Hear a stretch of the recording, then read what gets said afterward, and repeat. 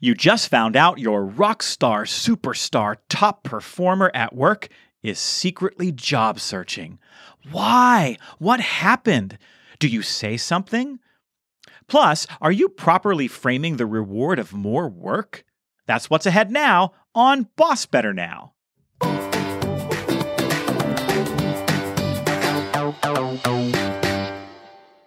You're listening to Boss Better Now. This show is sponsored by Joe Mull & Associates. Now here's your host, speaker, and author, Joe Mull.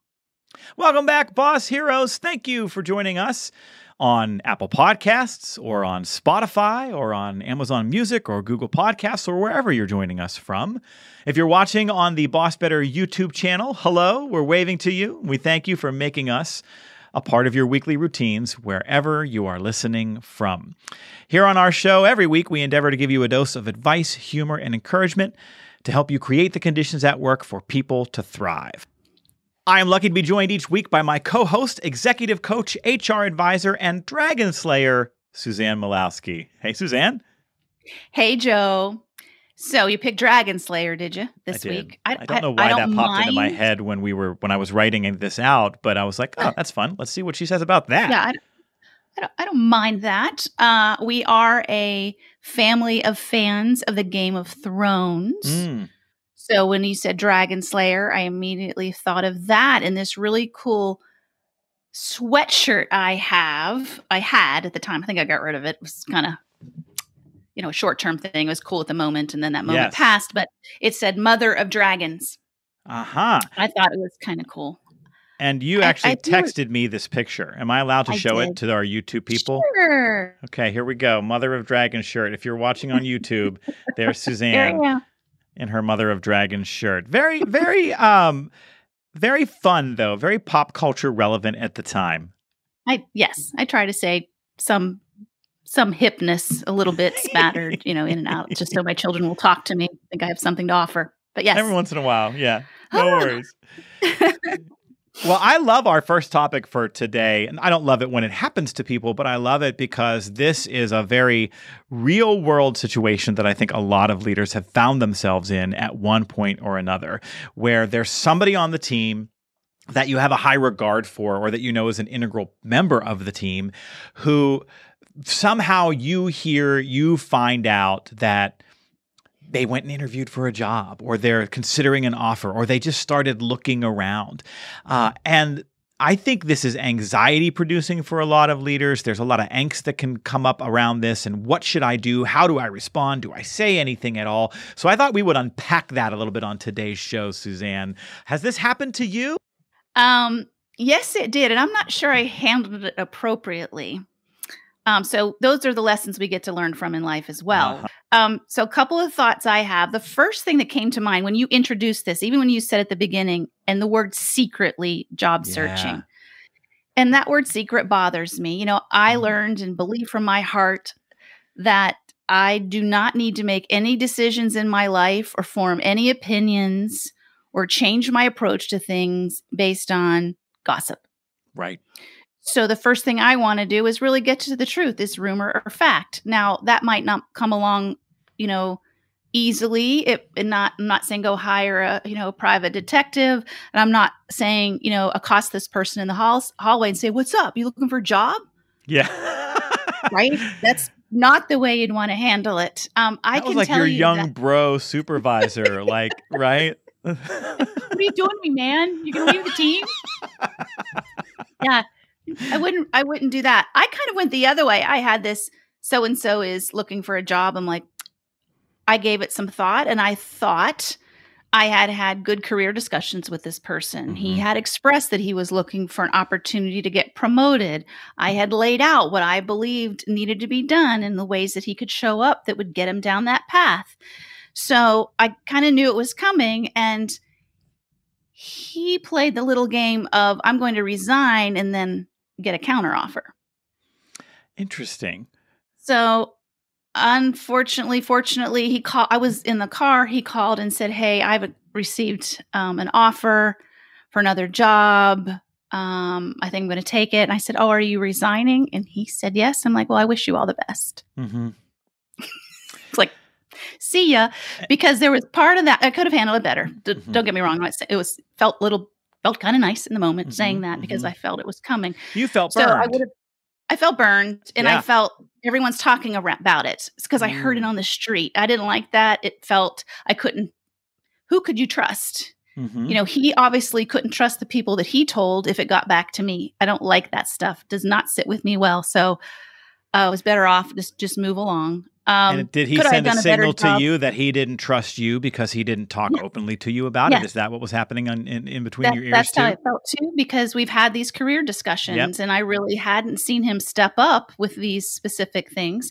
But in reflection, did we co-create that plan? Did I truly understand what he wanted? I don't know. But I knew I don't need this to remain. We'll find somebody else with that skill set. So that might have been a little harsh, but that's how I'd prepped for it. So how can we do this in a little bit more professional, maybe compassionate way? Is have the conversations, really look at the relationship you have with them in person. Don't take the truth for the gospel or the rumor for the gospel, right? Just say, hey, we're really working on retention here. It's why it's important to me that we build a team that is strong, that is open, that we can trust. And if there's something I can do or anything that's concerning you about your job, let's have that conversation. Yeah. That's all you do. You open up the opportunity. You don't accuse. You don't ignore it. You don't act as if you know something you don't know. I mean, that has to come from the heart because people look for jobs and don't get them. People look for jobs and realize they like where they are. So you are not necessarily, this person's not near the finish line where they're about to walk out the door. You have no idea where they might be in a process. So just try to keep building that open dialogue, that trust, that sense of commitment. And I don't expect my employees always to tell me how their job search is going if they are searching. That's awkward too, right, Joe? Right. Do I really need to know? I need to know there's something I can do better, but I don't think I'd expect all employees to tell me every time they looked at a job opening or applied for something. Not only do you not need to know, but you have no right to know. No, it's none of my business. I love that the first thing you called out at the beginning was that word secretly, because I was very intentional in using that word in the opening, not because it's true, but because that's how it feels, right? When you're the manager and I'm especially talking about circumstances where it has felt like we've had a really open line of communication and a really strong bond of trust and mutual respect from boss to direct report. And all of a sudden I hear about this or I catch wind of it. And so just like with the person that you described, it almost feels like a violation. Why doesn't this person trust me? I thought, did I misunderstand our relationship? I would think this was something they know they could come and talk to me about. But here's the deal.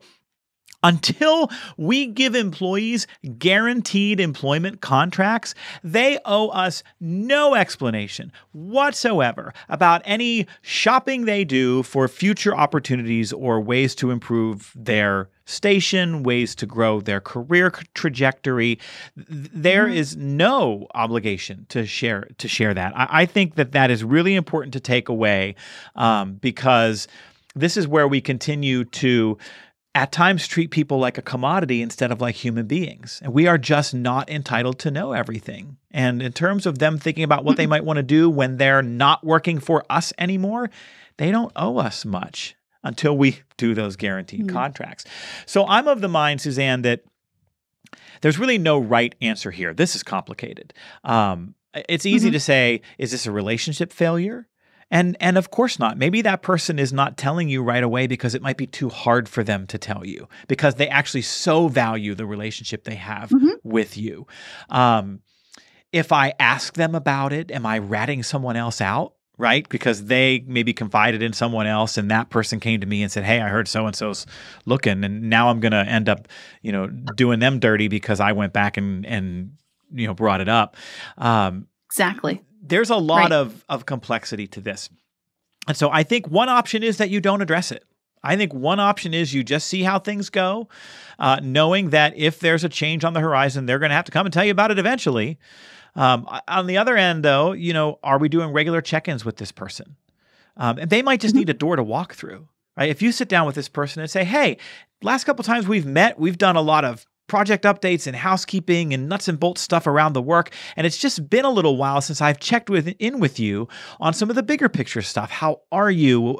How does this job fitting into your life? Are we still on the trajectory that you want to be on for your career? Are there things you need that you're not getting? Let's get into some of that and make sure we do that regularly. And that might just be the door they need, where you haven't asked them about a job search, but you've checked in with them on the bigger picture, and they walk through it and say, my brother-in-law sent me this job the other day and I was tempted and I'm thinking about it. And, there are ways to maybe spark that conversation. Yeah. Don't feed the rumor. Don't make it worse. Right. Right. I think one other thing you can do, Suzanne, is if this is somebody that you need to retain, but you don't want to try to go right at the, hey, I heard you were job searching, what's the update? You might just need to give them a promotion, right? This might be where you go to the people above you and you say, hey, I've got one or two people that we just cannot afford to lose.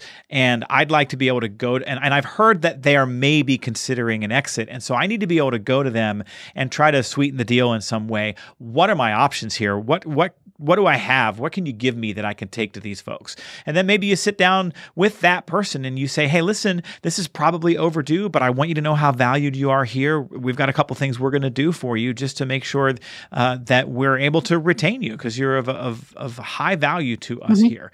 And that might be the path. Or if nothing else, Suzanne, if we hear that somebody is looking around for an exit, maybe we say nothing, maybe we do nothing, but we just quietly prepare for that departure. So I don't think there's any right answer here. I agree. You gave very viable options. And as bosses, we do have to be prepared. Change is going to come. They may also, this happens when people post for other jobs within your organization, right? Yep. So how can you be an advocate for their career no matter where it goes if you build that right relationship? Or how can you be a silent partner, right? Yes. When it doesn't need to be talked about. So great. That actually reminds me of something that needs to be said out loud to leaders again and again, which is that there really should never be a circumstance where you sabotage someone's next step. I can't tell you the number of times I have talked to employees who applied for and were offered a new role inside of the same organization, only to have their boss or their department head call that department and say, I just can't afford to lose that person right now. Or they get called for a reference, and in order to hold on to this person for their upcoming busy period, they gave them a so-so referral. And in either case, let me tell you, there is no coming back from that. You have prioritized them as a commodity over them as a human being with new goals and financial stress and aspirations. You have decided that your needs and the tasks and duties that are sitting in front of you at the moment are more important than their career, their livelihood, and their freedom of choice. It is an utter dismantling of their humanity. So, boss heroes, do not do this. If somebody has been offered a new opportunity, don't shut it down. Let them go. I feel like I did a little stop it there. That could have been a stop it segment. It just kind of poured out of me.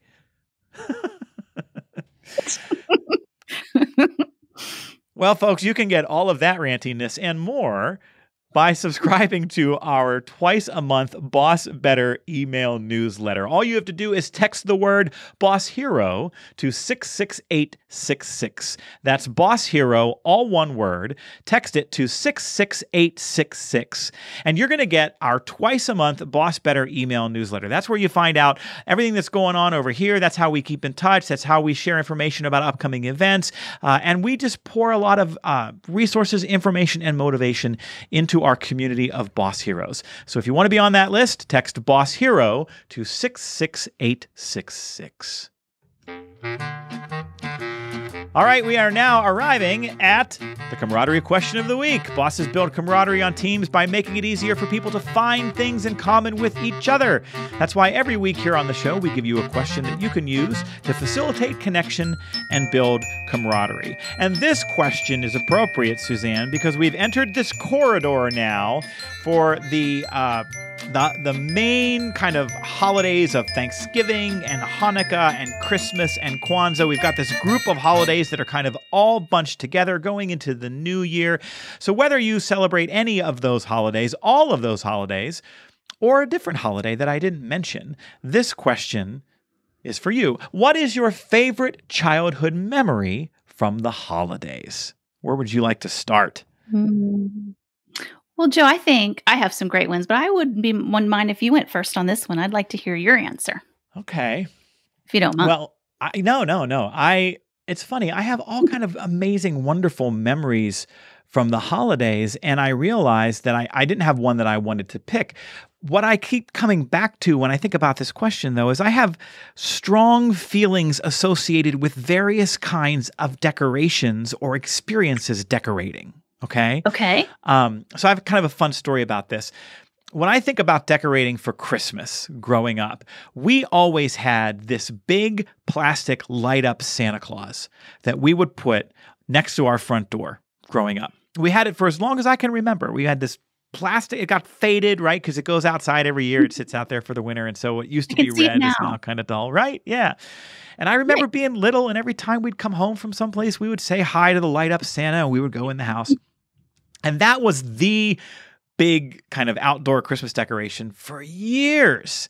And then like my parents got divorced, and then we lived in different parts of the state. And at some point that Santa disappeared. It went away. And every once in a while, I will see some version of that old plastic Santa at somebody's house. And I'll be like, oh, that reminds me of the one that I saw when I was a kid. So here's the crazy part of this. Last year, in a summer month, I think it was May or June or July, my wife and I ran out to this big antique indoor flea marketplace here in Western Pennsylvania, and we were walking around, and this was this big underground level, and there it was, this exact same big plastic Santa that we grew up with. And I went, oh my God, I was just knocked out by the fact that this thing was in front of me. And I said, I have to have it. And I think it had like $50 on it, because it was, some of these really old decorations command a lot of money nowadays. But there was only one problem. There was a giant hole. There was a giant hole in his leg. And so his leg? In his leg. Like, yeah, Santa had some issues going on with his leg there. So long story short, too late. I decided not to get it because I just couldn't bring myself to spend $50 on something that was broken. And then I didn't want the big broken Santa in front of my house and then have people drive by and be like, hey, look at the broken Santa. Like, that's not me. I don't want the broken Santa. We walked upstairs and around the bend, and wouldn't you know it, there was another one. They had two. What are the odds? This one didn't have a hole in it. I bought it, and very soon I'm going to put it out in front of my house for the first time, and my kids are going to get to have the exact same Santa thing that I had growing up, and I think that is super cool. And this answer turned out to be way longer than I thought it was going to be. That's okay. How much did you have to pay for that one? That was $50 also. Yeah, they had $50 on each of them. And so the one that didn't have a hole in it was the same price as the one that did. Oh, for heaven's sakes. Okay. Yeah. I love that, and I can't wait to see. Can't wait to see a picture of it. I'll have to share a picture. Yeah, absolutely. So I'm sorry, I went on and on. Jeez, what's your favorite childhood memory from the holidays? Okay. I'll try to make up for it, Joe. And so same thing. Lots of all when I think back, and they're all warm and fuzzy feelings, and very all the traditions that we had. So my sister and I were on the third floor. My brother was on the second floor with my parents, and every Christmas morning, we had to be dressed. Why? I have no idea. We had to be dressed. And then we were not allowed to go downstairs until Dad said so. Oh, yeah. So we would sit at the top of the stairs on the second floor. And Dad, I don't know what he didn't shave. So I don't know what he was doing in there, whistling and humming in the bathroom forever. And then finally stretching out the tension. Right. Giggling at himself. This is probably the one time of the year he felt he still had control of us, right? And so I remember we were and we're real close in age. So I'm going to say we were 18, 19, and 20, Joe. And there we are sitting. We don't really fit on one step anymore. We're crammed in at the top of the stairs. And I remember looking, I'm like, what are we doing? And it was that coming of age, like how hard it was to say, sorry, Dad, we're going downstairs. I still remember that, how we just kind of laughed at ourselves. And of course, I imagine I was the one that said, watch this. I'm going down. And I followed me. I think I'm making that part up, but I imagine that's how it would go. That way they could blame me, right? But I think that is a very common experience, right? Where the parents make the kids wait to run out and see what's under the tree if you have a tree. I had that, absolutely. The parents had to go downstairs and turn on the lights and let the dog out and make the coffee. And guess what? We do that to our kids now. Absolutely. You got to sit on the step. Do they have to go get our cup of coffee. No, pajamas are fine. We don't make them get dressed. That's good. Yeah, I don't know. Dad didn't want us laying around all day in our pajamas, so by golly, get dressed. So we did. It was awesome. Well, I think you landed on an experience that is a shared experience by many listening to this. So good pick and good memory. I love it. And that's the camaraderie question of the week. All right, friends. Well, listen, this is your last chance to snag half-price tickets to next week's Boss Better Virtual Summit. On Tuesday, the 6th, we've got a day of incredible sessions, inspiring speakers, and dynamic bite-sized learning, all designed to give you a dose of inspiration and education. We've got a session on going from stress to resilient, a session on coaching scripts for supporting exhausted or burned out employees, and I'm closing the event with a keynote on rehumanizing the workplace to fix work and stop losing employees. So whether you're an experienced leader looking to level up, a new manager who's been recently promoted, or you're somewhere in between, join us on December 6th for an interactive virtual leadership recharge. Just go to bossbettervirtualsummit.com to grab a ticket. And I'm going to let you in on a secret. Even though the VIP presale is over, if you use the code PODCAST at checkout, you might still be able to get that ticket for half price. I hope we see you there. That's bossbettervirtualsummit.com. All right, Suzanne, I think this is the first Boss Like a Mother since you've joined the show. So here comes the theme music.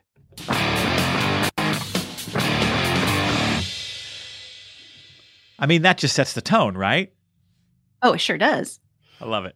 Well, this segment is something that we started when we launched the show with a very simple premise, and that is that in my day-to-day life as a parent, I constantly experience things that, for me, have striking similarities with leadership.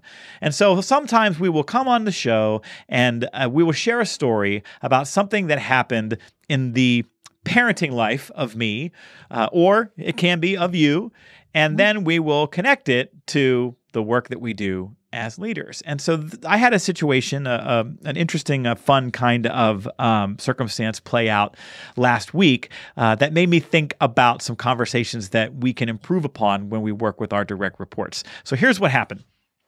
I and my wife and I, we got an email from my son Miles' teacher. Miles is in 4th grade, and Miles is in the gifted program. So he has tested kind of off the charts for a number of things. So in addition to his regular 4th grade work, he gets to go to these special programs and do some more advanced work.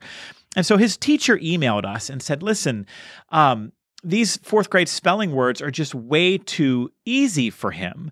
What I'd like to do is, if he's perfect on the week's 4th grade vocabulary, I would like to give him another set of accelerated words. And those words are just to challenge him, and they're not going to affect his grade, but I think it's important that he not just get to coast and do the easy stuff all the time. So we get this email, and I love the teacher for this, by the way. I'm like, yes, give him all the hard words. Thank you for seeing that it comes easily to him. Thank you for caring about pushing him to that next level. Love it. I'm like, let's do this. But I wrote back to her and I said, all of that. I said, yes, let's do this. However, I think it's important that we frame this properly for Miles, because what I know about Miles is that he is very quickly going to work out the idea that his reward for getting all the regular words right is a second test with harder words. And privately, at least, I think he would come home and he would complain about that. I think he would say, that's not fair. Everybody else is doing 10 words and I have to do 20. That stinks. Just because I can do them easy? Just because I can get them more quickly? But I also know that Miles is very competitive. if he will turn anything into a game, and all he wants to do is win. And so I wrote back to the teacher and I said, I love your plan, but I think we need to be intentional about how we frame it for Miles. I think if you tell him these 4th grade words are usually too easy for you, so I'm going to start giving you 5th and 6th grade words because you've leveled up. I think he will respond positively to that. Almost like in a video game, right? Nobody else is at the level you're at. You're at the next level. And she wrote back and she said, that's great, completely agree, got it. And it worked. It completely worked. And so it made me think about how often we give people more work without explaining to them in ways that really are about their gifts and their talents and their strengths, in a way that really helps them want to do that extra work, right? We've all had a circumstance where we've given somebody a promotion and we've said, I can't give you any extra pay, but you're getting a title bump. But to justify the title bump, I've got to give you all this more work. And that just lands awkwardly. You know what I mean? But I think if we have a situation where we want to ask somebody to do something beyond normally what is expected, I think we have to frame it as being in alignment with their gifts or their wants. Right? So sitting down with that person and saying, hey, because you've said that in your career long-term, you'd like to move up to this kind of role, I wanted to talk with you about whether you wanted to take on some of these duties because those are important ways for you to get there. Or you say, because I would like to ask you to take the lead on this kind of a conversation in team meetings because you are clearly talented at this in a way that many others on the team aren't. And I think that you're going to be a great mentor for people around this stuff. Can I ask you to take some of this on? And so if we're going to give people more work, if we're going to ask them to do things that are outside the scope of what is expected, we got to connect the dots. We got to create line of sight between that more work and something that's in it for them. And that story with Miles made me think of that. What say you? I agree. From the flip side, having, I was in advanced math, and so they put you on the other side of the room. Yeah. Right. With some people and, working up a sweat, slaving away at algebra. I look around, everyone else is having a good time. So I quit. I don't want to do this anymore. I always felt punishment, right? I'm social. I enjoy out of talking to others. So I have that experience, anything about what was in it for me, why there was a benefit. It just felt painful and not fun. So I get that. So we work too. And I think people connecting to the value of the work that they bring or we're counting on that contribution. Now it has to be absolutely the truth and genuine. So we're not saying we're going to whip up some kind of great story to get Bob to do more work, but what does he express that he's looking for? I like what you said. What does he express that he likes to do or he would like to do more of? There's an opportunity to reassign work that way. Can you express what those gifts are that you see, whether it's a gift for talking to the customer or his expertise around the particular product or the just with supporting might be really honor him with that information so that he knows the why behind it and it doesn't feel like punishment or a burden. And your point about it being authentic and sincere is absolutely spot on. This is not contrived, right? Because people will see through that, and it just feels so phony, and you actually lose credibility as a boss when you do that. But if you can recall a conversation that you've had, or an aspiration that they've had, or you spot a gift that they have, and you can connect this to that, then it becomes sincere. And in places where you can give people a choice, you want to obviously give them a choice. But if they take on that extra work and you can't reward it with an increase in pay in the moment, at the very least, we have to make sure we reward it with acknowledgement in their annual performance review. As maybe these are tasks above and beyond. Maybe it helps kick them to a merit increase for the year. We still want to pay attention to that along the way in that process too. For sure. Absolutely. Well, that is Boss Like a Mother. All right, folks, that's our show this week. Things if you liked what you want to bang your head. What was that? Can I add that? Or things that make you want to bang your head. Right. All right, folks, that's Okay, our never show mind. this week. Thank you so much for spending some time with us. If you liked what you heard, we will invite you to please share this show with others. If you can hop on to the Facebook or the LinkedIn or the Instagram or wherever you spend time online and tell others to check out the show, that's how we grow our audience and continue to fulfill our mission of filling workplaces with better bosses. Just direct people to check out bossbetternowpodcast.com or to search for Boss Better Now wherever they listen to podcasts. In the meantime, thanks for all that you do to take care of so many. We'll see you next time.